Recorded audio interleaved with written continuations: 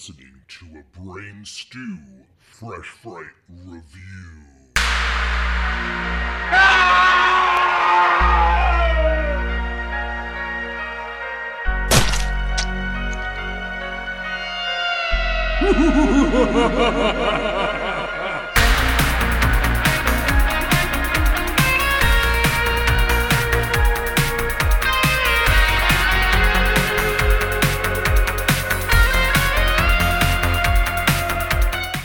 Welcome, creeps, schools, ghosts, and all you Class 5 full-roaming vapors out there. Bustin' makes me feel good. Oh, it does. It does, baby, to another Brain Stew Fresh Fright review. That's it, man. That's it. Yeah. I'm Justin. I am absolutely Jeremy. J&J. And last week it was 3 J's. It was Triple J. We had our good friend Joe on from Movie Dumpster. So thanks again for him popping on to talk to Prowler. It was an absolute blast. That was a blast. I laughed really, really fucking hard. And I think me and Joe both woke up the next day laughing about some of the Arnold stories and stuff that we talked about. So if you guys haven't checked out that episode, it is a hoot and holler jalapeno. It's hard not to laugh with that dude around, seriously. He's absolutely hilarious. He's fucking great. Every single thing he says that comes out of his mouth, it's funny. Movie Dumpster fucking rules, so check them out. But this week on the show, Jeremy, we'll be talking about one of our most anticipated movies of the year. I know I can speak for you. Of many I know years, you fucking, bro. Yeah, 32 years. To be exact, yeah. In the waiting. Yeah, Jason Reitman's Ghostbusters Afterlife, which we had the opportunity to see early. We saw it last night at a press screening. Sure did. There was like 3 people there, and then there was like 150,000 people lining up down the hall for some Amazon thing that I still don't know what it was. But apparently, not everyone could get into it, Jeremy. I read some stuff. People were mad. No shit. Like, dude. Yeah. You walked in and it was like you're going to fucking Nissan Pavilion or Jiffy Lube Live or whatever the fuck that place is called. Now it's like going to a concert. I was like, what is happening? I'm so glad that I talked to you on the phone first because you were like, yo, whatever the fuck the people are waiting for in the lobby. I was so confused. Yeah. But then I saw a guy dressed as like Sub-Zero or something, and I'm like, wait, are they showing like the old Mortal Kombat Dude, movie? I saw somebody dressed. I saw somebody dressed as a wizard. So I was like, what the fuck is happening here? But I just walked right past them and looked at them as just as strange as how they looked. It's a long walk up. We saw the movie at Regal Majestic, and it's like fucking 3 flights of stairs to get up to the movies. Yeah, man. we got the cardio in. Going to that. But dude, it's been a while. We haven't done a regular review in a few weeks, so like, what the fuck is up, man? We haven't actually just chatted and bullshitted about what's going on in the world of Jeremy. So much shit, man. I mean, we didn't talk about the stuff that we did over Halloween. Because we've been, we talked about other shit. So, dude, a lot happened in the past couple weeks, man. I went to Chiller Theater, saw our buddy Patrick Sherwood, which was fucking awesome, and there were some cool people at Chiller Theater, like Michelle Michaels from Slumber Party Massacre, Tom fucking Berenger, The Substitute. That was a childhood favorite of mine, was The Substitute. I love that movie. Major League for me, man. Major League for me all the way with him. He was fucking great. Ed Gale, who played Chucky in a lot of the live action sequences that they needed a person to perform. And he's Howard the Duck too, man. He was absolutely Howard the Duck. He was there, and it's funny for him. They were like, "This is his last convention appearance ever," and I was like, "Oh man, I definitely got to get this guy on a Dolly Dearest poster of all things." Of course you would. I need the obscure. What else would you fucking? I need the obscure. Yeah, of course. Could I add him to Child's Play? Yes, but I want him on Dolly Dearest. So, but it was funny because literally 2 days before the event, it was like his last East Coast appearance, and I'm like, oh, you motherfuckers are slick. You billed it as his last convention appearance ever, and then at the last minute they changed it to East Coast. But he was super cool. It was great, man. It was great. I got to meet Lance Kerwin, who was in Salem's Lot, the original miniseries directed by Tobe Hooper. It was really cool getting to meet somebody from that movie because I love that film, the miniseries, however you want to look at it. It was great. And then here's where it gets really crazy is I flew from New Jersey to LA. Oh, here we go. Yeah, I flew from Jersey to LA. I literally only spent 12 hours in Los Angeles. John Carpenter has an annual comic book signing that he does at a place called Golden Apple Comics. John's wife, Sandy King Carpenter, she's so fantastic. She runs a comic book company called Storm King Comics, and they put out just really, really fantastic comics and great stories. And so, of course, John Carpenter is her husband. Of course, he's going to come into the fold somewhere, right? So every year they release, John Carpenter Presents, different comics. And every year in October, they do an annual signing there at this comic shop where he'll sign the comic. And usually he'll sign one or two items additionally at no charge, which is right now it's a big deal because, dude, John Carpenter, when he does his private signings, it's like $180 an autograph. So if you get a couple things signed for free, I mean, that's quite a bit of money that you're saving. So I flew out there and, my best friend Devin lives out there and, he got our tickets for our comics and stuff. So it was insane because Devin was with me in New Jersey. So we went straight from Jersey, flew into LA. His car was at the airport. We got in the car. We drove directly to the comic shop because there it's kind of like a first come, first serve basis, right? So you pre-purchase your tickets, but whatever order in line you are is the order that you're going to meet John Carpenter. So if you're the third person in line that day, you'll be the third person to meet John Carpenter. So we went directly from the airport to the comic shop. We got our place in line. I think we were like the 29th and 30th people in line, which is not bad. They capped it at 200 this year, so only 200 comics were sold. So they capped it at 200, and I was at number 29 or 30 or whatever it was in line. So we waited and got to see the man, the myth, the legend, John Carpenter, who is how many times for me that you've met him? Yeah, six or seven for me. He's not only I've said it before, but he's not only my favorite filmmaker of all time, but he's an idol to me, and he's my favorite autograph to collect. I have an obscene and obscure amount of John Carpenter autographs because I love the guy. So we did that, and it was awesome. John was really cool. I told him, like, hey, yeah, I came from here from Washington, D.C. to New Jersey to here. Did he smile? Did he smirk? Did he at least crack a smile? I mean, I think that pains him to smile. So, but he did. He goes, well, how is it? And so I was like, how is what? And he goes, back home, how is it right now? And I was like, oh, well, the weather is much colder than it is here. I was like, I overdressed, dude. I was wearing like a hoodie and like a fucking denim, like fucking jean jacket vest thing. Dude, I was sweating my ass off, man. The moment that I got my shit signed, I ripped that stuff off and threw it in the car. And so without going into too many details, because, sometimes when we tell these stories, I can't tell everything for certain reasons. Secrets. What I can say is that I am friends with someone that is a mutual friend of Michael Dougherty's. And I had mentioned to my buddy, like, dude, I'm such a huge Michael Dougherty fan. Like, I love Trick or Treat. I love Krampus.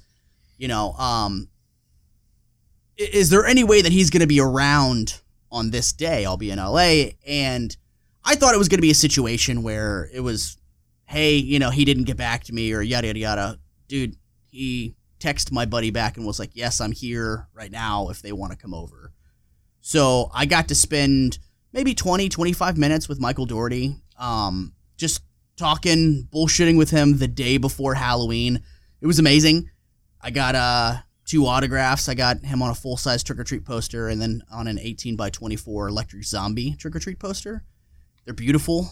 It was great, man, but it's funny. I already had his autograph on the electric zombie one, but he signed it in... So you got it dude, again. He signed it in a really busy part of the poster, and my friend got it for me a while ago, and so when I got the poster, I was like, fuck, man, he signed it in a really busy place, and it's like, where's Waldo? Like, I would have to show you where the signature was. So I didn't even think he was going to notice that it had already been signed. Dude, sure as shit. He goes to sign it, and he goes, oh, I already signed this. And I was like, oh, fuck. I was like, yeah, man, it's like in a really busy place on the poster. Like, can... You really said that? Yeah, I said, would you mind just signing it like on Sam's head? Just would you please just He was sign like, it again? okay, because like non-autograph collectors, like they don't know. They're like, I don't know, I signed it already. And it's like, dude, I want your signature to pop out, and I want to show that shit off. So it was really, really cool. Like I said, I spent 12 hours in LA, flew back to New Jersey, got in my car, and drove another 4.5 hours home to be home on Halloween to go trick-or-treating with my girls. And, dude, I was so fucking tired. But the rule was, my wife was like, you can go, but I don't want to hear shit about you being tired. And you gotta be back for trick or treat. So. I put on a fucking happy face, and I just chugged a bunch of Mountain Dew, and I powered through it, man. It was great, dude. It was a lot of fucking fun, man. See, your Halloween compared to mine, I mean, I'm not even gonna bring mine up. All right. It's not even worth it. It's totally not even. It was shit compared to yours, but I'm glad that happened for you, man. I know you called me after one of those things happened, and one of the things we can't talk about. Yeah, I cried. I cried. But I know, and I won't tears. say, but it was 100% one of the coolest fucking things ever. And so, moving along past that, we just want to take the time to, if you're listening to this now on opening day, which is Thursday, the day we release these episodes, you still might have time. We've gotten the opportunity from Sony to promote a Ghostbusters Afterlife fan event Friday at AMC Theaters, Georgetown, 8 p.m. We got passes to give away. We've got only a handful, but all you have to do is jump on our social media and comment on the post. If you see it, just tell us why you love Ghostbusters, and select fans will be chosen for free passes. The fans attending this select IMAX showing, there will be a pre-screening Q&A with the film's co-writer and director Jason Reitman, live streamed directly from the Chinese theater. Of course, we all wish it was happening here in DC, but he's making his rounds, man. He's got to do his thing. You know, those little press junkets, gets really busy. But if you're interested, this fan event's supposed to be a lot of fun, so head on over to the page, say what's up, and leave a comment, and then you can win. Again, we're always trying here at Brain Stew Epic Film Guys to give you guys free stuff. So yeah, thank you, Sony Pictures, for being good to us so we can be good to you. Yeah, and unfortunately, Sony, Coca-Cola, you didn't send me any Ecto Cooler. Jeremy, I'm sure you know the whole predicament with Ecto Cooler right now. Now, I still have some from 2016 in my closet. It's just sitting there. It's unopened. I wonder, like, I know that the fucking LA Beast, I don't know if you watch his videos, I know that he drank some old-ass Ecto Cooler, but I wonder if the 2016 one would make you sick if you tried to drink it right now. Probably not. I mean, knowing my stomach of steel from how many years of... Prove it! Boozing. Well, I would. But instead, I'm actually going to drink on the air. I've been saving this for like 6 months. The FYE exclusive Ghostbusters Ecto Thirst Quencher tropical flavor soda. It's green as a motherfucker. It's got Slimer on the label. Listeners, I know you can't see this, but I posted about it months ago and never drank it. I saved it, so I'm going to open it up. Dude, your pee is going to be the strangest color after this. Yo, Pepe. It's going to be like I chugged 100 vitamins or something. Smells like fish oil. It's faintly like Ecto Cooler. I don't know. Let's see. I taste a hint of Ecto Cooler. It's not the worst thing I've ever had. Okay. Not Ecto Cooler, but awesome enough. And the fucking label, like I said, Slimer.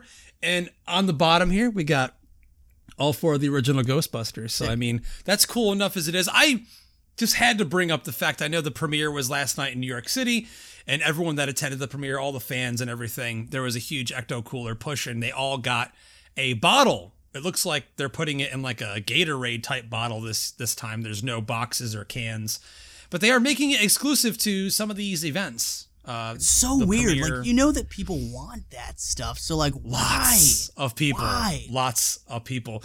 You know, I said pre-show to you a few years ago when Stranger Things, you know, had the new Coke in the episode. Coca-Cola did a new Coke Stranger Things box. And all you had to do is go on their website, pre-order it. It was nothing like the Back to the Future 2 Pepsi thing where that debacle, that was a fucking huge mistake where no fans got anything and they all got dicked. But with the Stranger Things campaign that could have been the same way here. Just let fans buy it online. You don't have to mass produce it and put it into stores. I think they're just worried. I mean, let's be clear here, and we'll probably discuss this in the review a little bit. It's Ghostbusters 3, man, and there's very little, if any, hype for this thing, minus just hardcore fans getting excited. We talked about this before the movie started last night.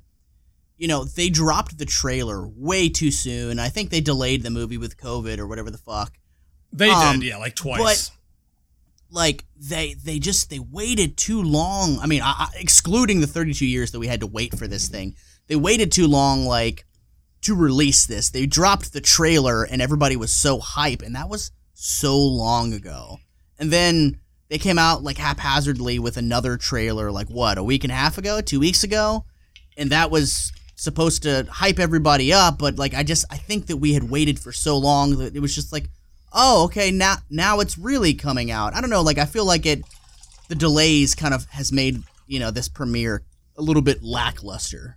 Well, I mean, you got to think, they did the same thing. Actually, No Time to Die, the newest entry in the James Bond series, was delayed more than any other movie, and it actually just took the number as being, like, the biggest box office success, you know, post-COVID. So wow. I'm praying, I'm hoping, man, I really am. Like, I know that the 2016 movie rubbed a lot of people the wrong way. I liked it for what it was. I know we're not going to open that can of worms tonight, but, you know, the reality is that it didn't do that well at all. People hated it before it even came out, before they even saw a trailer. Then after the first trailer, they hated it even more. And the people that did go see it, some liked it. A lot of people hated it. And then other people hated it without even seeing it. So that bad taste left in their mouth from fucking 5 years ago. Yeah, you and I, we both discussed it when that movie came out. And we were like, you know what? That was a fun movie. Not a great Ghostbusters movie by any means, but Definitely it was no. fun. And your kid liked it.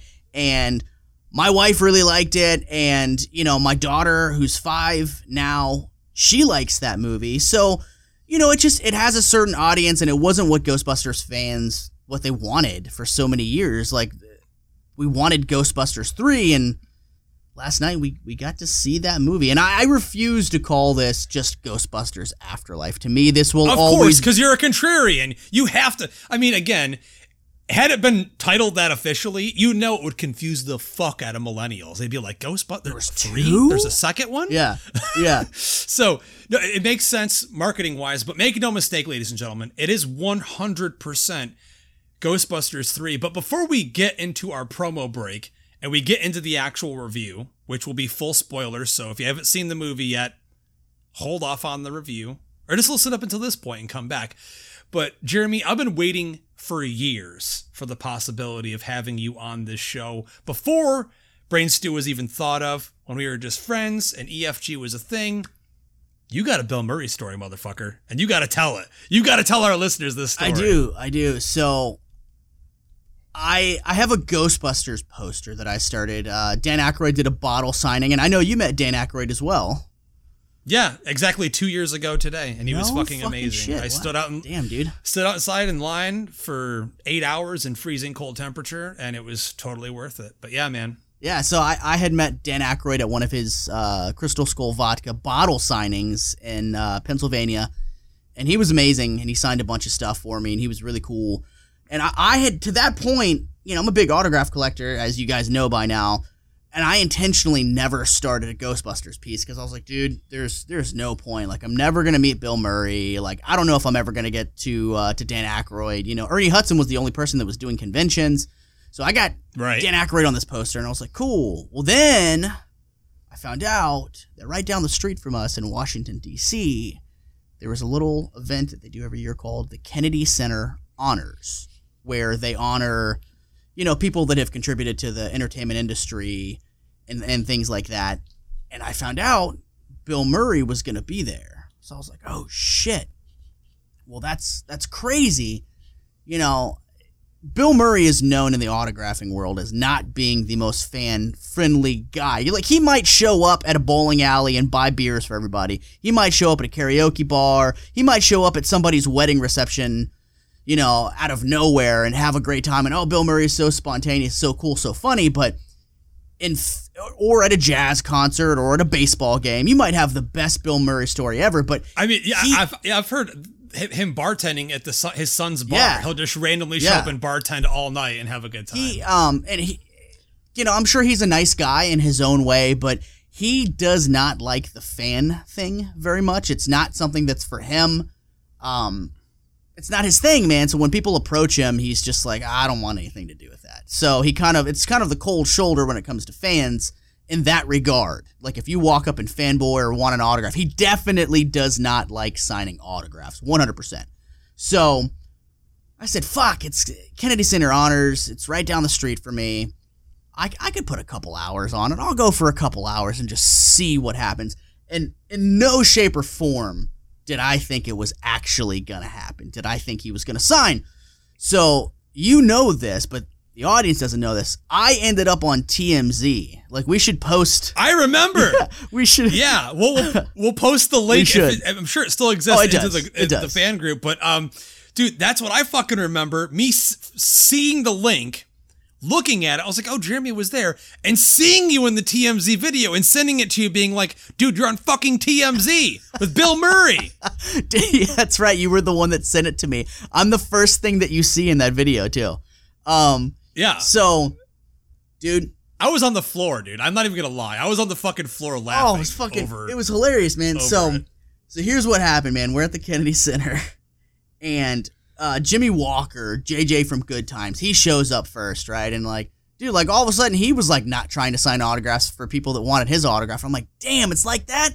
JJ from Good Times doesn't want to sign autographs for fans? Like that. I mean, how long's it been since someone wanted his autograph? That's what I'm saying. He was like, I'm not signing no fucking autographs. Shit. I'm like, holy shit. JJ from Good Times is like, nah, fuck you guys. So, he was cool. He was all right. I got a picture with him and shit. So, all of a sudden, I swear to God, Justin, I'm not exaggerating, this fucked up, beater, white soccer van that literally had body damage on the side of it pulls up. And I remember that me and, maybe the 15 other people waiting, everyone went, nobody's going to be in this van. Nobody of importance is going to be in this van. Back door to this van opens up. This fucked up, damaged van opens up. Motherfucking Bill Murray gets out of this fucked up soccer van. He's got on a denim overalls and like a beanie cap. He looks like fucking The Life Aquatic, like straight up. Yeah, just like he was at a Wes Anderson movie. Straight up. So he gets out, and dude, there's like 15 of us waiting, and he gets to the first person, and all of a sudden they hold cash out to him, and they're like, Bill, I got some money if you'll sign this. And he was like, yeah, sure, okay. He takes the money and he signs the autograph. The next person, Bill, I got $20 right here if you could sign this item for me. Yeah, okay. He takes the money, he signs the autograph, and I'm like, dude, out of all the time that I have ever autographed, like street autograph, Justin, I'm not a convention, not shit like that, but like on the street randomly, I've never seen a celebrity ask for money. Like, I'm not signing unless you hand me money. Now, I know that Tom Noonan from Monster Squad and Last Action Hero, I know he does that. He's another one that he's like, if you want me to sign an autograph for you, that's valuable. My time is valuable too. Give me money on the street. But I was unprepared. I didn't have any cash on me. I'm a debit card guy. I'm a credit card guy. So let's be fair though. Most people are debit credit card people. Cash is like, that's old school. It is. So he gets to me. And I've got this fucking poster that's got Dan Aykroyd on it. And literally, he grabs the Sharpie from me. He goes, oh, hey, pal, how you doing? And he goes to put the Sharpie down. He goes, oh, where's your money? And I was like, Bill, I'm a massive fan. I don't have any cash on me, man. Can you just sign it for me, please? Like, you can personalize it to me so you know that I'm a fan. My name is Jeremy. And he goes, ooh, yeah, pal. Maybe on the way out. And he hands the Sharpie back to me. He does not sign the autograph for me. And I was like, fuck, dude. If that was my only chance to get Bill Murray, I will never forgive myself for not having $20 on me.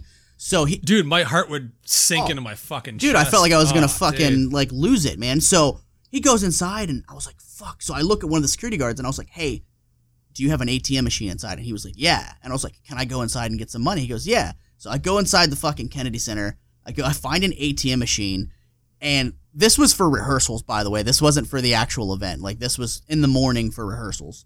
So I get back outside, dude, He comes back outside and he starts taking money from people and signing autographs. Dude, he skips me. He walks right past me, and I was like, oh my God, I'm not going to get him. I'm not going to, like, here he is. I fucked up. So I was like, the anticipation is growing. Dude, it was awful. So I was like, Bill, dude, I pulled some money out, man. Can you sign my poster? Bill, can you sign my poster? So finally, thankfully, I think it was actually the TMZ guy. He goes, so there's a guy with a camera behind me. I'm not paying any attention to him. I have no idea who he is, why he has a camera. I don't give a fuck. I just want Bill Murray's autograph on my poster. So finally, the guy with the camera goes, hey, Bill, you got a really big fan right here that he's got some money. If you can sign for him, please. And Bill finally looked over at me. He goes, oh. And he took my money, right? And so I pulled 40 out because I had my little Ecto-1, toy car, and I had my poster. So he signs my poster, right? And I was like, cool. I said, I gave you 40 if you could also sign my Ecto-1. And dude, he completely ignored the shit out of me. He took my $40 and only signed the poster. I don't, $40 for a Bill Murray autograph, that's a steal and a half, dude. That's gold, especially bro. Because dude, he doesn't sign autographs. He does not sign autographs, dude, period. So and I don't think he has for years since then. So dude, this is why it made TMZ though. He gets down to another guy and the guy tries to hand him $2. So Bill takes the money and then he looks at it and realizes that it's $2. And Bill looks at the guy and goes, $2? He threw the money back at the guy and he goes, go get a job and come see me some other time. And then he walked off. So I think the TMZ title is Bill Murray savagely refuses autograph or some shit like that. But dude, I have a kind of a Bobo picture with him, I have the person behind me, I kind of turned my head to the side, so Bill's right in front of me. And you know how much I love you. You know how much I love you, but every time I see that photo, I fucking die laughing because it's hilarious. Oh, dude. It's the closest I'm going to get to a picture with me and Bill Murray, so I will fucking take it. I will take it. No, of course. 100%, man. And the fact that you're in a TMZ video, but before we get to our promo, though, I remember you telling me there's a reason why he takes the money. Does he not? Have a special reason or something? So at that time, it was there was a hurricane that fucked up Puerto Rico, and so he was saying it was for a hurricane relief fund. But dude, I swear to God, I know for a fact that he was out at the bar the night before or whatever, because I have some graphing buddies that were like, oh man, he was out till 2 o'clock in the morning. I'm like, what's funny is if you're Bill Murray and shit like that, I don't know. That's his bar money, dude. That's what I think, man. I think that he's like, oh yeah, it's for Puerto Rico, and he's like, yeah, let me get a vodka Red Bull. You know what I mean? Let me get a fucking IPA. I think the money. Who knows, man? Maybe he sent it off to Puerto Rico, or maybe he kept that as his, his pocket money, dude. Who knows? Half and half. Sure. Maybe he sent $50 to Puerto Rico, and the rest is I'm drinking good tonight for free, dude, because I ain't done a movie in 5 months. I was only at the Kennedy Center for 2 hours, and other people showed up, man. Other huge celebrities. I met Norm Macdonald there. That was cool. That's great considering we just lost him. R.I.P. man. He's a legend, he was really nice, man. I met Jimmy Kimmel as well. I have a picture with Jimmy Kimmel. But I left. As soon as I got Bill Murray, I was like, fucking mission accomplished. And all these other autographs, they're like, where are you going? I was like, dude, I got Bill Murray. They're like, other celebrities are coming. And I was like, oh, I don't fucking care. Bill Murray's the only reason I came here. Dude, fucking Ghostbusters. Yeah. So, you serious? Dude, it was a really cool experience. I'm glad it worked out because it could have gone sideways, and it almost went sideways. Yeah. But you have this amazing story to go along with it and a TMZ article. So, ladies and gentlemen, there it is. We're going to take a very quick promo break. And when we come back, our full spoiler-filled review of Ghostbusters Afterlife. Ghostbusters 3. We'll be right back. Hi, this is Mikey. And this is Maddie. And we are the Alone in the Dark podcast. Join us on this nostalgic journey through horror where you will find top 5 themed podcasts and audio commentaries curated for some of your favorite horror films. If you're into celebrating the best films that came out during a certain year, then you'll really dig our class of episodes. We even repurpose lines from your favorite horror movies to create a brand new story for our special In the World of podcasts. We bring you something different each and every episode, so let us be your video store curators. Fun is guaranteed, and there are never any late fees. Remember, you're never really alone in the dark.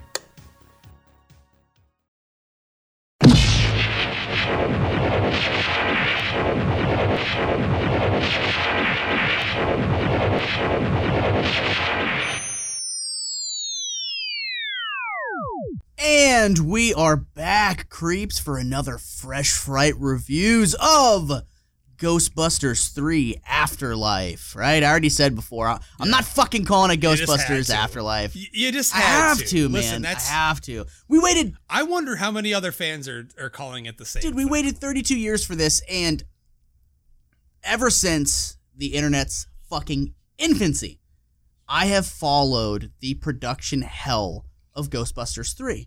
All of the false starts and stops, dude, Dan Aykroyd, easily over the past 25 years, has confirmed to media outlets, it's happening. We're doing Ghostbusters 3, and it would get people hyped up only for it to get shut down, and all of a sudden there's no news, right? And infamously, so Dan Aykroyd and Harold Ramis wrote a script for Ghostbusters 3 called Ghostbusters Go to Hell. Allegedly, they sent it to Bill Murray. Of course. And Bill Murray got the script, and allegedly, he shredded the script in a shredder, put it in a shoebox, and mailed it back to them with a note that said, "This is what I thought about your script." Okay? Also, allegedly, Sony Pictures would not greenlight a Ghostbusters 3 without Bill Murray. He was the holdup. He was completely the holdup. Yeah. That's 100% correct. Yeah. That's fact. Yeah, so right there. I know, and we'll talk more about this as we really get into the meat and potatoes of Ghostbusters Afterlife. But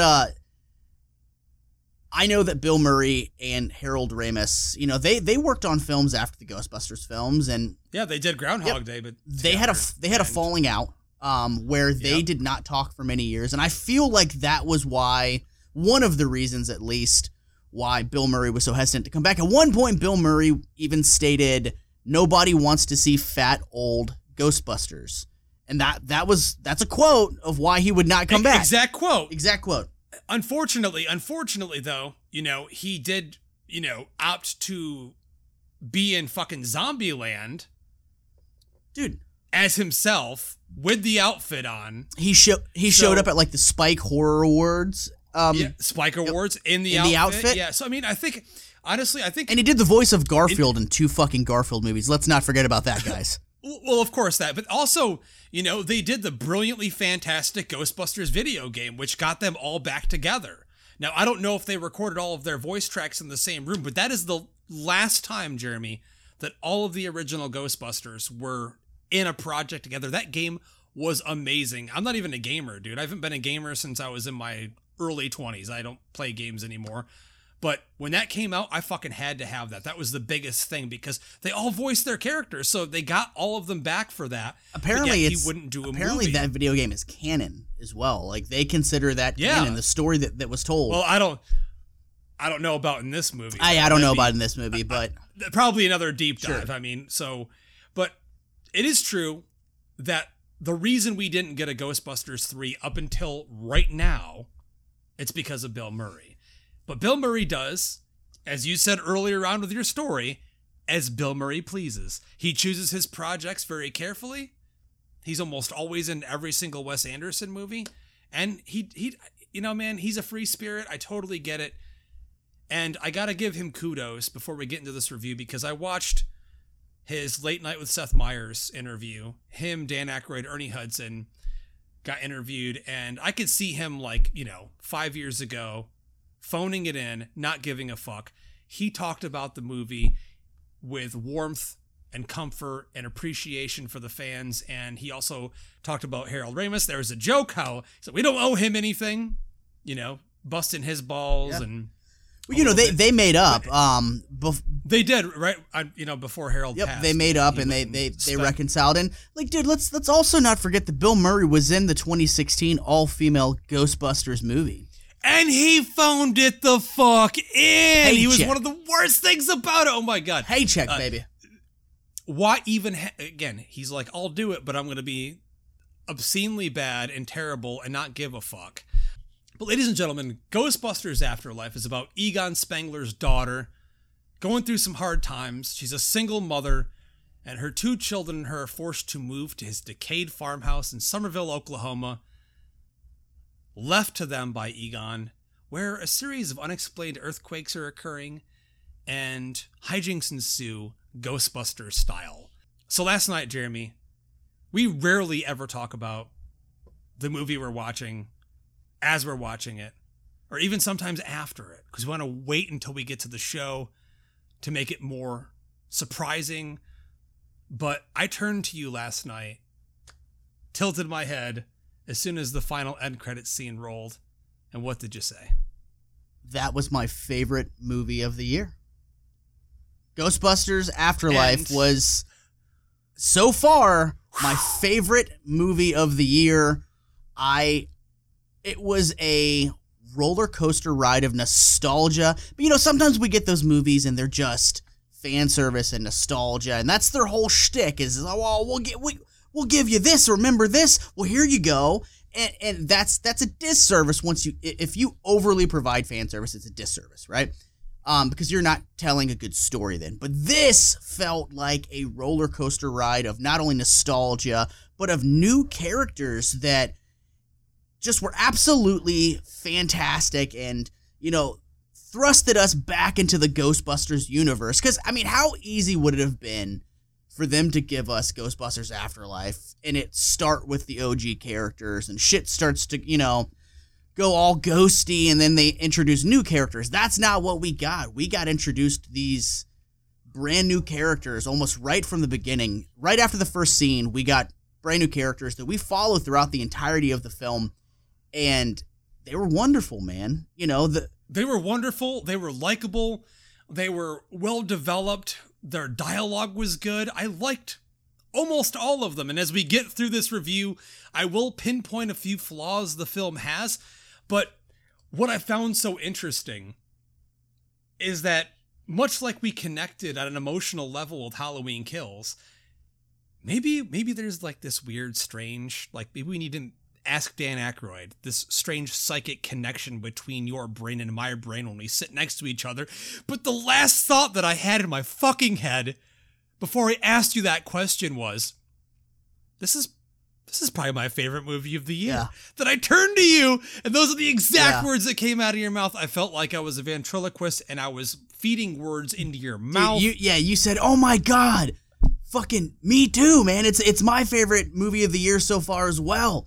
And like you were so stoked because we had just experienced this fucking epic Ghostbusters movie together. And then, you know, when we were on Gerald's podcast, Two Peas in a Pod, our lists for top 5 80s slasher films were almost identical, and we did not talk about that before the show. Like, you had your list. So maybe our heads don't need to be like right next to each other. Maybe it's just like this weird psychic link. But it was so weird because, I mean, throughout the movie, you sit next to someone, you know, there's chuckles, you know, there's sounds people make when they like certain things or they don't like certain things. And I had no idea, honestly, if you liked the movie or not. There were a few scenes where I turned to you for reaction and you didn't respond. And I was like, oh shit. You know, because I'll do that to Danielle sometimes and she'll get so mad. But when there's a moment where I'm like, holy fuck, proton pack. I was like, oh, it is the sound of it immediately, like my whole body filled with goosebumps. But right off the bat, dude, I mean, I think this movie does everything a good sequel needs to do. It provides you with new characters that are likable, well written, they are grounded, but they are grounded, Jeremy, in the lore, in the mythology of the Ghostbusters universe, and with so much care and precision. This is a love letter to Jason's dad's movies. They are a love letter to what Dan Aykroyd created with Harold Ramis. Everything about this movie screams like that there was so much effort put in to make a movie special, not only for fans, but also for new moviegoers. Because I'm telling you right now, man, kids are going to love this movie the same way if you were a kid back when the original Ghostbusters came out, or in my case, the first one I ever saw was part 2 shit. in '89. I think kids are really going to have a blast with this movie.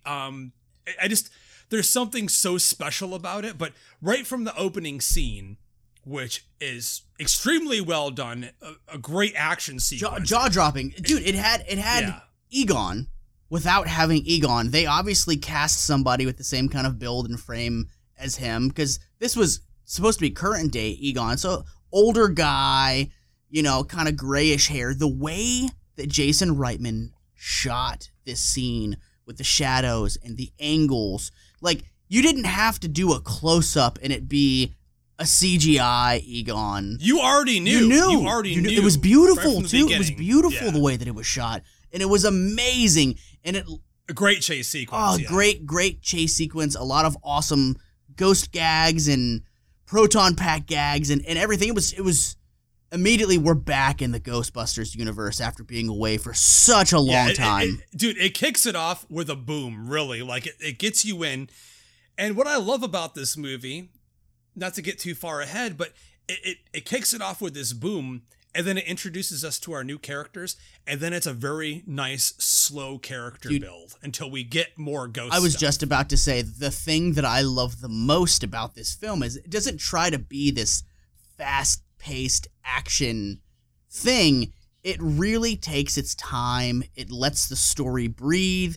It allows us to fully get to know these characters that we're being introduced to, and it takes its time. And by the time that shit starts hitting the fan, you know these characters, you care about these characters because the filmmakers took the time to allow us to care about these characters, to care about them, to invest your time in them, because they're giving you interesting things for the most part. Again, it's not without some flaws here, but I have to give so much credit. One of my favorite things about this movie, actually the centerpiece of this movie that works so well, nothing in this movie would be what it is without McKenna Grace as Phoebe Spengler, Callie's daughter. All-star. Egon Spengler's granddaughter. She is absolutely fucking brilliant in the movie. Her performance is so fantastic, so believable. I mean, so many fans, Jeremy, back in 2016, when they decided to do an all-female cast, there were a lot of misogynist assholes that had a huge problem with that. Little did anyone know that as that movie was being released, Jason Reitman was already writing the script for this movie. He already had a fresh idea on how to bring out a new, young, youthful, coming-of-age Ghostbusters movie that would tie itself back to the original. A lot of people were really taken back and upset by the fact that that movie did not fall in the same continuity as the original two movies. It could have. Dude, they had minus Harold Ramis, but they had the other three Ghostbusters in the movie. You're just literally taking a huge shit on the top of our heads by giving us a Ghostbusters movie that has the Ghostbusters in it, but they're playing different characters and it's a different universe. Missed opportunity. Made absolutely no sense. And it was a waste of time. But here we have Phoebe Spengler, who is an outcast, but not in that weird Hollywood fakey fake way where it's like, oh yeah, it's going to be one of these super nerdy kids that becomes cool by the end of the movie. She feels like a real person. This girl is into science. That's her passion. But dude, she doesn't know why. There's a reason for that. Her mother, Callie, played by Carrie Coon, has hid the history of her father. She was abandoned by her father, Egon, what apparently was early in life. So this grandfather is an estranged part of their family who left the entire family, abandoned them, went off to live on this dirt farm, and no one really knows what he was doing, but apparently they're thinking of him as this selfish figure. As we learn throughout the movie, Phoebe starts uncovering more and more of what he was trying to do on this dirt farm, which, by the way, that set, holy shit, dude. So I did some research before we did this review. That house they built on that farm was not only the exterior, Jeremy, but the interior. Most times when they do that, the set on the interior is on a soundstage. They built an actual living, breathing house on that farmland to use for filming. I mean, that's unheard of. As they should have, man. Less hustle and bustle, less moving around. Here's where we're filming. I think that's great. Yeah, I mean the locations are beautiful. The town, it's supposed to be in Oklahoma. Everything looks beautiful, and I'm a guy that I love 80s horror. I love 80s film in general. I'm going to go ahead and just throw this out there as well, Justin. I know I'm jumping ahead a little bit, but there is some practical effects with puppets, dude. Puppets and props and life-size, animatronics and things like that. They could have easily gone the studio route. I mean, fuck, Ghostbusters 2016 did. It was all CGI, man. Because, we'll just do it in post, right? No, fuck that. Dude, they had puppets. Like I said, they had life-size animatronics. Some of the most beautiful fucking ghosts that we've seen ever on film. It was just fantastic to where, dude, I just remember looking over at you at certain points with some of the practical prosthetics and things and just being like, holy fuck. Like, man, they get it. Jason Reitman, he gets it. His dad, Ivan Reitman, was on set every single day for Ghostbusters Afterlife, and they really give a shit about this franchise so much that they want it to feel so authentically connected to Ghostbusters 1 and 2. And they crush it. I'm going to say something right now. Jeremy. You may not agree with me. And I know some of our listeners may come at me and want to, burn me at the fucking stake. Hey, consider me Vigo, man. Put me back into my painting. Blast me out of it. But this movie felt, to me, almost more like Ghostbusters than Ghostbusters 2 did. And that's a weird feeling, but there's something about this movie. And then, these new characters felt so legitimate and so connected without even knowing they were. The Phoebe Spengler character is just, again, she's so out of place in the world and doesn't really understand why. They explain that the father is out of the picture. No real reason other than probably just for the sake of the plot, because that would probably muddy up the story a little bit. But, I mean, she starts uncovering more and more about her grandfather.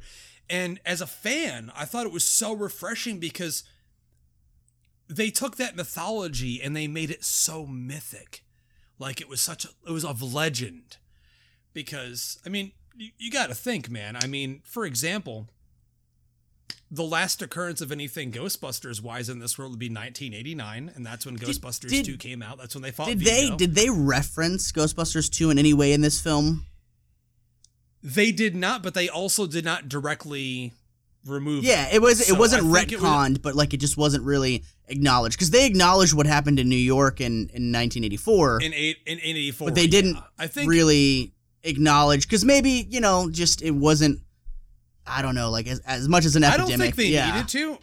I don't think they needed to, because what happened in the original film was relevant to the story of this one, whereas in part 2, let's face it. Ivo Shandor was mentioned in the original Ghostbusters film.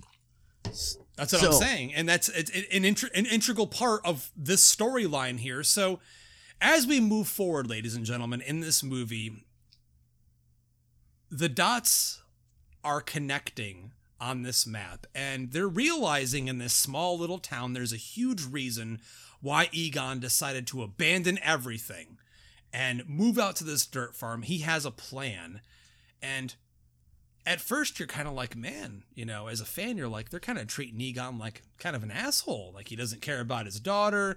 He doesn't care about his grandkids. Neither of them know they don't know who he is. And they're out here, they're living at this shithole of a house, which looks like an awesome haunted house. I mean, it's beautiful to look at. We find out earlier on, Annie Potts makes her cameo in the movie as Janine, and she comes in and tells her, like, well, your dad didn't have any money. This is what you get. So, but we realize during this summer that there's these little tremors going on in the town. So like these mini earthquakes happening, and no one really knows why. Phoebe is going to like a summer learning program because she'd rather do that than apparently repaint the walls of the attic with her mom. And here's where she meets Chad Gruberson, Paul Rudd's character, who's a teacher there, who's, what is it, Jeremy? A seismologist? Seismologist, yeah. Yeah. So he's like a scientist that knows all about like all the shit that happens in the ground and tremors and all that stuff. And they immediately start picking up the pieces and realizing there's something more than meets the eye in this town. There's a history here. And what comes along from here, Jeremy, is one of my favorite fucking characters of the entire movie. He is what I liken to the Aykroyd character in the movie, and that is Logan Kim as Podcast, Phoebe's classmate. I mean, dude, we do a podcast. I've been a podcaster for almost 8 years, and I love when podcasters are represented in a nice, fine light. He's a nerdy kid. He loves doing his podcasting, but he's very on point with like being a legitimate podcaster. Some of the lingo he's using, he walks around everywhere. He's recording everything. It's a breath of fresh air to see a character like this. And above all, the kid's funny. And his show really found its voice in the 46th episode. The 46th episode, yeah. It's, which is a line that, at the end of the movie, it really hits. But, she makes a friend with this kid, and he opens her up to, well, there's this mine here, this is something you need to see. Because Phoebe is, she's like, nah, ghosts don't exist. I don't believe in spirits. She's a scientist. So how could that possibly exist?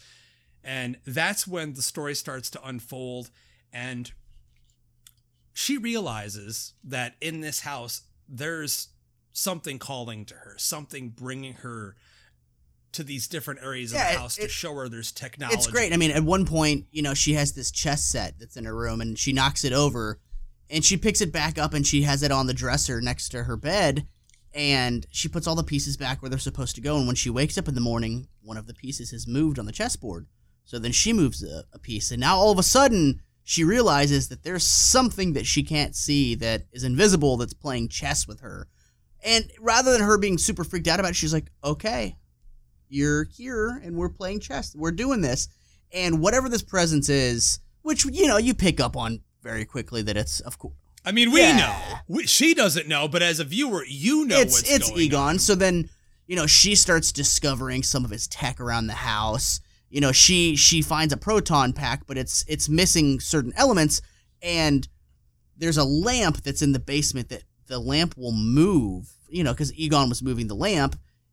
That was one of my favorite scenes, man. It was beautifully done where she's like, oh, well, this proton pack is missing this, and the lamp moves and shines in the area where she could find the piece that she was looking for. So Egon from beyond the grave helps her rebuild a fucking proton pack.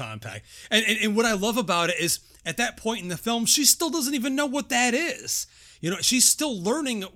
I mean, she's such an intelligent person. She's so into science, but she learns quickly. She still doesn't know what, again, because her mother has been hiding from her own kids who her father is, who their grandfather is this entire time. She hates him because he ran off, and in Egon's mind, and we find out throughout the course of the film, he realizes that the entire world is in jeopardy from Ivo Shandor and Gozer, right? Like, Gozer comes back into this bitch, bro, from the original. So Egon runs off. Not even Ray, his ghost-busting partner, understands what happened. He took off with all of the gear. He took off with... Or believes him. Took off with Ecto-1. But my thing, here's where... Let's get into this real quick. So I knew this was gonna be open for so you mean to tell me that they had these epic ghost busting quests, right? In 84 and 89. Plus, Ray mentions that they continued ghost busting for a few years after, and that he said it went from 10 calls a week down to 2 calls a week, down to 1 call a week, down to no calls a week, and then out of nowhere, Egon takes off with all the gear and Ecto-1, but Ray won't believe him that the end of time is coming, and he has to prevent it. So, like, dude, you believed all that other shit that you were ghost busting, but Ray couldn't believe that Ivo Shandor, that was referenced in the original Ghostbusters, is trying to bring upon the apocalypse. he couldn't believe that, but yet saved New York City from a giant fucking marshmallow. Come on. Motherfucker, the apocalypse would have happened in the first movie or the second movie had they not stopped those evil forces. So that was one of my only major issues with it. It's a very heartfelt conversation. Yeah. So this scene happens after one of the best action sequences in the movie. So we'll jump ahead a little bit here. So this is after Phoebe and Podcast have already tested the proton pack. They're literally out near this old factory and they're testing out the equipment after she fixes it. They hear a sound in a nearby warehouse. They go into it, and what is one of the best, most iconic and memorable ghosts of the entire Ghostbusters series, the brand new ghost Muncher, which I have in front of me, the brand new plush doll, because that's how much I fucking love this character. So they try to catch Muncher. They are unsuccessful in doing so. But what I love about Muncher is that he eats metal. That's his thing. He likes to eat metal. And what I like is that when Muncher is attacked, he starts spitting the metal out like bullets, which is fucking rad, every man. Single time it was great, and it's for a great threat, because when you look at him, he's just like this big, fat, sluggish looking. You're thinking, well, Slimer, all Slimer did was slime you, right? Well, Muncher looks so innocent, like a big blob. But whatever he had just got done ingesting, he can spit back at you and basically like, he could technically slit your fucking throat and rip your head off. Yeah. So, I mean, all of that leads to one of my favorite scenes in the movie. We got to get to him real quick before we get to that scene, though. And we Finn Wolfhard? To that. Because, yeah, we got to get to Finn as Trevor Spangler, because I feel like out of all the characters in the movie, he takes the back seat. Yeah, he moves to this small town. He meets a girl that he really likes. He starts working at a burger joint where all the other kids are kind of mocking him a little bit. But he finds a car in the barn, yeah, and of course it's the Ecto-1. And my thing, okay, so I mean, dude, it's a movie. Let's suspend belief on everything. But so you mean to tell me that the little girl that likes science, she's like capable of putting together all these like high-tech contraptions and shit like that, and like rewiring things in the wall, and like, so like she's a fucking super genius, and this kid who's 15 years old knows how to fix a car? Like, holy fuck. Like, okay, like, you gotta suspend belief here a little bit. Like, these are some really fucking sharp kids then, because let me tell you what, I can barely change a fucking tire on a car, and I'm 35. Well, I mean, it's true. Actually, what am I talking about? I'm 37. I mean, holy fuck, dude, you're forgetting. Yeah, I was like, yeah, I was like, I'm the sober one on this show. You're the sober one. I was like, yeah, I'm 35. I was like, oh no, wait, like 37. But I think what it comes from is that he still has that Egon pedigree as well. My only issue is it feels like, you know, he is the Stranger Things kid. He kind of takes the back seat, but at the same time, Jeremy, I started to understand that had this movie been made like 10, 15 years ago, the juxtaposition would have been another male character in Phoebe's role, and this would have been the female role, where they're kind of to the side, a love interest. So they just switched it around, and I found that kind of a breath of fresh air. Until it gets to the part where hijinks ensue and proton packs and the Ecto-1's driving down Main Street in Somerville, he kind of just is a kid trying to find his place, trying to hang out with other kids his age, and doesn't have any idea who his grandfather is. But also, I think that lends that element of surprise, because he gets the Ecto-1 working. He's driving along, he sees his sister, and then they go on this adventure down Main Street of Somerville trying to catch Muncher. And it is one of the most fun, one of the most energetic, one of the most exciting and entertaining scenes out of any Ghostbusters movie. I fucking loved this. It was an amazing chase sequence with a fucking awesome ghost, tons of action, a fucking gunner seat coming out of the fucking Ecto-1. Who knew?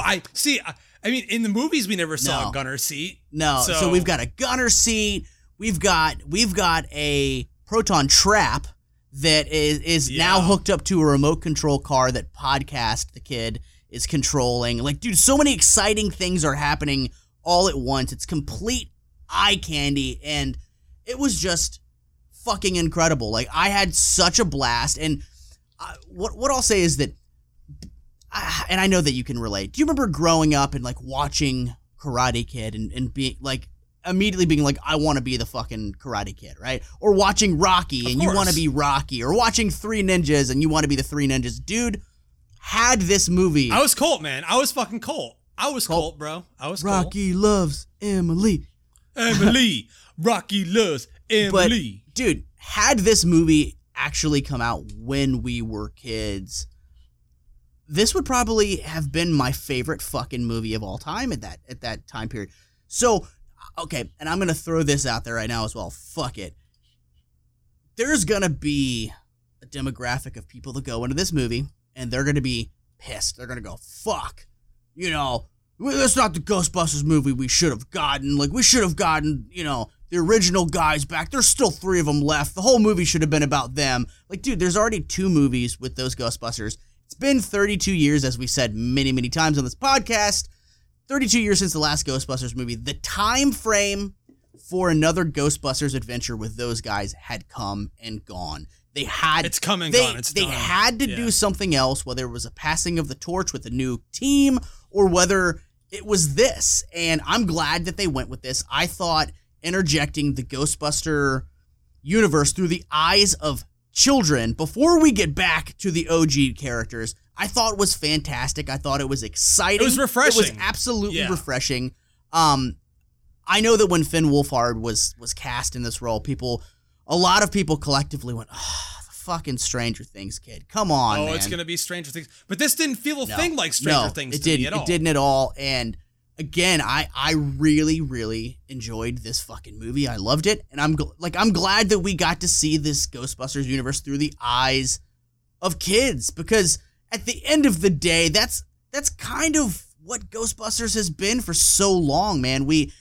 You got to think, man, back to when we saw the movie as kids. We were kids. That's who, I mean, it was made for everyone. I mean, obviously, I'm sure, you know, back when the original came out, everyone went and saw it. It was a huge hit. We had the cartoon show, the toys. We had the real Ghostbusters. We had the costumes. We held on to this shit. All of us, man, our age range, right? All the guys that have their own replica Ecto-1s, they're all our age, man, because we all grew up with this. We're all 80s and 90s kids. So you got to think about it like, and yes, I'm going to say this. I've referenced this so many fucking times, and I know critics right now are having a field day with shitting this, on it. Other mainstream critics.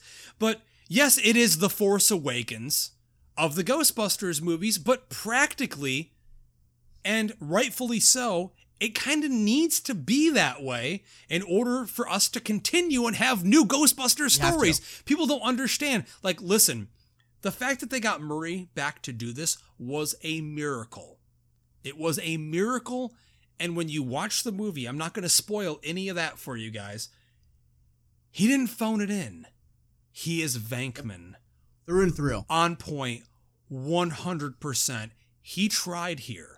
Everyone from the old cast came in, and it feels like Ghostbusters. This is Ghostbusters. And I think people just need to take a few steps back, realize that we're never all going to get exactly the movie we want.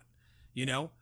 And I didn't, you know, we critique movies. I didn't feel robbed of, like, you know, I could see some Ghostbusters fans saying, like, I want more. I wanted more of them. I felt like it was perfect and it was respectful. It was perfect. It was, and it honored everything that we loved about the original films. And they show up, and it's heroic. And I mean, dude, the comedy's there. Everything's there. It was perfect. I walked away so content after watching this movie. I got a Ghostbusters 3. And it was a completely new experience. You know why? Is they didn't take the carbon copy that had been done before and tried to emulate it and do it again, right? Because let's face it, Ghostbusters 2 essentially, like, here's some themes. Ghostbusters 2 is identical to the first movie. Here's some things that work. You know, it's like any sequel. It's like a slasher sequel, right? Here's what we want to do. Here's the formula. We're going to make a sequel. We're going to stick to the formula. We'll do a couple new things here and there, but here's the formula. This was not that. They told a new story in that universe, and it was a breath of fresh air. I'm sorry, I love the original Ghostbusters, and I'm so thankful that this movie was not just like old man Ghostbusters coming out of retirement because ghosts have come back, right? We're reintroduced to this world, through these new characters, and it's fucking fantastic. And the reason that I keep beating that point home is because I know that in the reviews and through some fans, it's going to be the exact opposite. So I have to keep beating that point home because I feel like they did exactly what they should have done, and it's a beautiful film. I mean, to compare, it's very interesting to look at this. Now, I haven't mentioned Rotten Tomatoes on this show in over a year, and frankly, until we get approved to be on there, I could give a fuck less. But right now, I find this very interesting. This movie has a 67% tomato meter reading. The 2016 movie that everyone hated has a 74% fresh rating with a 49% rotten audience score. I will be very interested, Jeremy, and I will make sure to reference this on next week's episode to see after the first opening weekend what the audience reaction looks like, because I think it's going to be mixed. I know on Twitter, just looking today briefly, there was only a handful, which I was shocked at in terms of reactions, but it seems like people are split right down the middle. And my question to all of these people are, what do you want out of this? Because this, as a fan and as a critic, it gave me everything I really wanted. It was fun. It was deeply rooted in emotions. I fucking cried 3 times in this movie. It's a love letter so much to what we care about with these characters. And it serves up such a true, real Ghostbusters movie. Dude, I cried twice, and there was a dude sitting right next to me, like right to the right of me, and like did he cry? No, I don't know if he cried, but like, dude, like it's not like like when I watched Halloween 2018 and I saw Laurie Strode on the screen again, and I got teary-eyed as a bitch, teary-eyed, right? This movie, I had tears coming down my face twice. So I'm like wiping my tears away. And I was like, oh man, I know this guy knows that I'm losing my shit. So, I mean, it was beautiful, and the finale was just fantastic. And dude, stay in your seats after the credits too. I'll tell you that. You should do that. And what's great is that Sony has their own division. Sony is devoted to Ghostbusters. Like, why wouldn't they be? It makes them $1 bajillion a year in merchandising and everything else. So, right when this movie starts, you see Ghost Corps, which is a division of Sony Pictures, devoted solely to Ghostbusters-related entertainment stuff. Let's just say that maybe a post-credit scene potentially could set up future installments. Which was exciting. Well, you just said it. You just totally said it. It's a great scene. We're definitely not gonna mention those scenes at all, but they are both good. I think the last one, the final post-credit scene, gave me fucking chills. A lot in this movie gave me chills. There's one other thing before we wrap this up and give our final thoughts that I had to mention. And it's a side thing, but we're talking about characters. I actually loved Carrie Coon as Callie Spengler, which is Egon's daughter. I thought she was fantastic in the film. I thought she gave a great performance as this single mom. She was funny. She had a lot of great lines. And Paul Rudd, I wasn't so totally sure about him in the movie, but I thought he really came through and gave a lot of the other comedic moments as well. What people are not understanding when they're watching this movie, because Bloody Disgusting came out and said something like the movie picked sentimentality and fan service over humor, they're missing the point, that or they have a fucking stone cold heart. This movie is filled with comedy and laughs, but what it is, Jeremy, I think so many people miss the point of the original Ghostbusters. It is a comedy, yes, but it is situational comedy. There are jokes, but most of the laughs come from what the characters are experiencing and what they're going through with the ghosts and, what they're going through at the moment in each scene. And that's what they did here. Had they tried to do a modern styled comedy with this movie, like the 2016 movie tried to do by getting every funny female actress in the world to be in it, would have been a huge mistake, because people forget most of the comedy in the original is dry. And so it is here. And I think it works. I laughed so much in the movie. I laughed as much as I cried. But there is one character I have to bring up, and I feel bad for this character because she's kind of shoehorned in here as a love interest. Celeste O'Connor as Lucky Domingo. I don't even remember them saying her name. Yeah. But this is Trevor's classmate and love interest, who works at this local diner, who he asks her for a job. There's like this funny little scene with him trying to hit on her and stuff. This love interest, Jeremy, I don't think necessarily worked that great. I think it was one of the things that for me was the weakest part of the movie, but they felt like they had to do something with Finn's character in order to, put him to the side while Phoebe starts to find all the Ghostbusters stuff. It was fine for what it was, but it wasn't as developed as I had hoped. And at the end of the movie, when she kind of starts to take part, and there's like this amazingly iconic suit up scene of all these kids, putting on the jumpsuits, which gave me chills. I'm sure any kid going to watch this movie is just like you said earlier, Jeremy, is going to dream. They're going to want to be a Ghostbuster after seeing this movie. For me, her being a part of it kind of felt a little tacked on, but they got to have 4. So I understand the reasoning behind it. I just wish there was a little bit more. We just know she's the sheriff's daughter in town. She's a 4th generation kid that lives there, and she's probably going to be stuck there her whole life. But she's almost like, I hate to say this, she's almost like the Winston Zeddemore of this movie.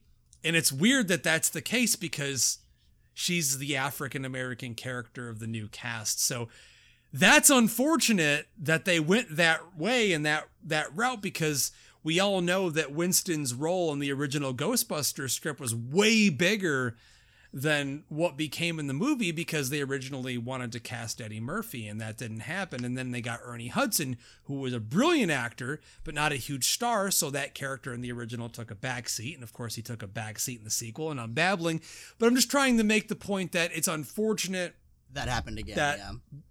That happened again here. And it didn't rub me the wrong way, because when she's in the action, she's a fun character and everything. And I hope that we get more of these to see a little bit more from that character. But it was, So, if this movie does gangbusters at the box office, which I think it's going to make some good money, even though, like we mentioned earlier, it's kind of been lackluster as far as, they released the trailer really early, and then there hasn't been a huge promotional push as of recent for this film. Where do you go from here if you want a sequel? Like, you introduced these new characters, but is that where the story would go? I'm curious at where they would take this next. I think I know, but I really don't want to spoil that last post-credit scene, Jeremy, so I will hold off on proclaiming what I believe will be the route they take. But I can say that Winston seems to have a very large role in the future of this franchise, which I will be extremely happy to see happen if that's the case.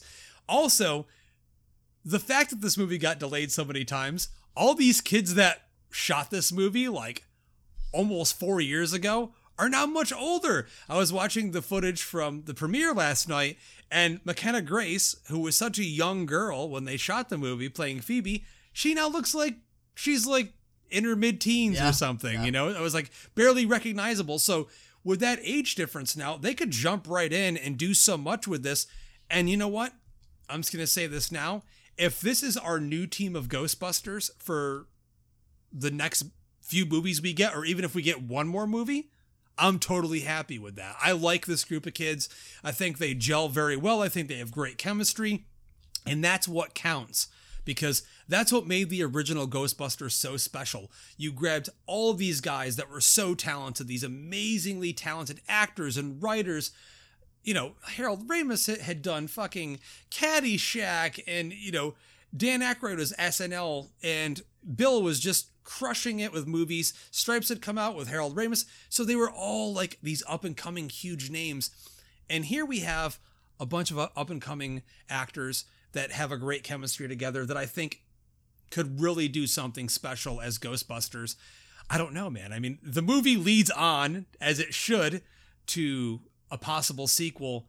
I hope it does well enough for that. Yeah. Because if I want to see this franchise continue, and I want Ghostbusters, and I don't want to have to wait another bajillion years to get another Ghostbusters film, a proper Ghostbusters film. I mean, this could be the Ghostbusters for your kids, man. Yeah. You know, and that's a special feeling that we can do that with our kids. We had this as for our own childhood, and now we're going to have this for our kids, and they're going to be able to experience this. And before we finish this out, you touched on it, Jeremy, but I have to say that the fact that they kind of basically hid the original cast until that last trailer, we just got a glimpse. No photos, no nothing, just that one little glimpse. The moment in the film when they hit hard. It's an explosion. It's a burst of emotion. And when it gave you goosebumps, you hear the sound, and the way they reintroduced them was so special. It couldn't have been done better. I think it was the perfect choice. And I think fans are really going to be really happy with it. I think they're going to be satisfied with the route they took and the way that they decided to do it. Dude, Bill Murray had the biggest smile on his fucking face when they showed up. To where, to me, I don't feel like that was like in the script. I think Bill Murray was fucking stoked to be there, stoked to be in that costume, stoked to be Peter. I think he put Peter the Venkman jumpsuit again. back on. Yeah, and he put like he was saying on Seth Meyers, he's like, they made the proton packs lighter, but they're still like 40 fucking pounds, and they're making me jump down. He said, it was a painful experience. He's being Bill Murray, but in reality, he had a twinkle in his eye.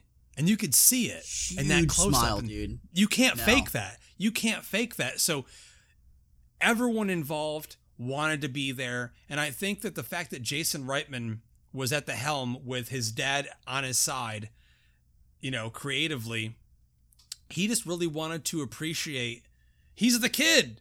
He's the kid from Ghostbusters 2 who's like, no, I just think you're full of crap and that's why you went out of business. Like, he's the kid, and now he's making a Ghostbusters movie for a new generation. He could not have done a better job. I think his heart was in the right place. I think his mind was in the right place.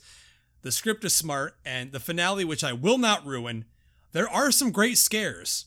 And like you said earlier, those terror dogs, seeing them back and done with a full fucking animatronic, it was so beautiful to see. I mean, that's not a spoiler because you saw there's one ghost, and I'm not even talking about Muncher, that was like, it pretty much looked like it was straight up ripped out of the cartoon. Like it wouldn't surprise me if it was a ghost from the cartoon show that they fucking put in. And there's also fun to be had in a great chase sequence at a Walmart. Yes, there's heavy product placement in this movie. It's 2021, ladies and gentlemen.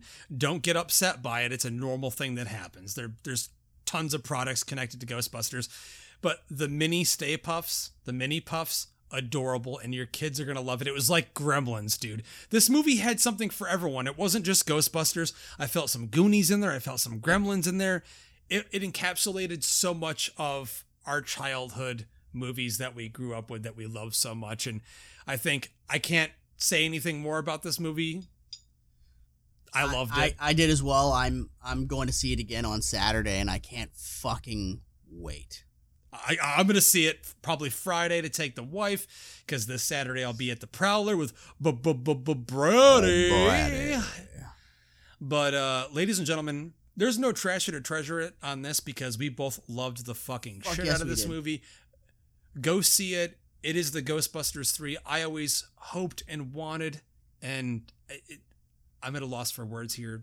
So, Jeremy, if our fans are liking this episode, if they want to show some love, they should go to iTunes, and they should leave us a review and just say, hey, you know, these guys, they talk about movies, and it's really entertaining for them to talk about movies, you know. Or you can say that we're both really handsome, that you've seen pictures of us. Yeah, I mean, you just say what you got to say, but you should head on over to the iTunes and leave us a review, man. Yeah, for real. And we couldn't thank you enough. Thank you so much for supporting this Brain Stew thing we've been doing.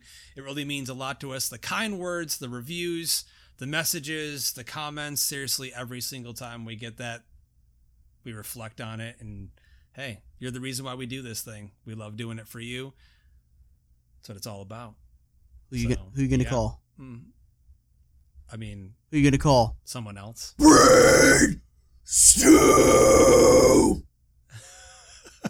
So, ladies and gentlemen, until next time, I'm Justin. I'm Jeremy. And we'd like to ask you to keep it Keep it creepy. Keep it creepy.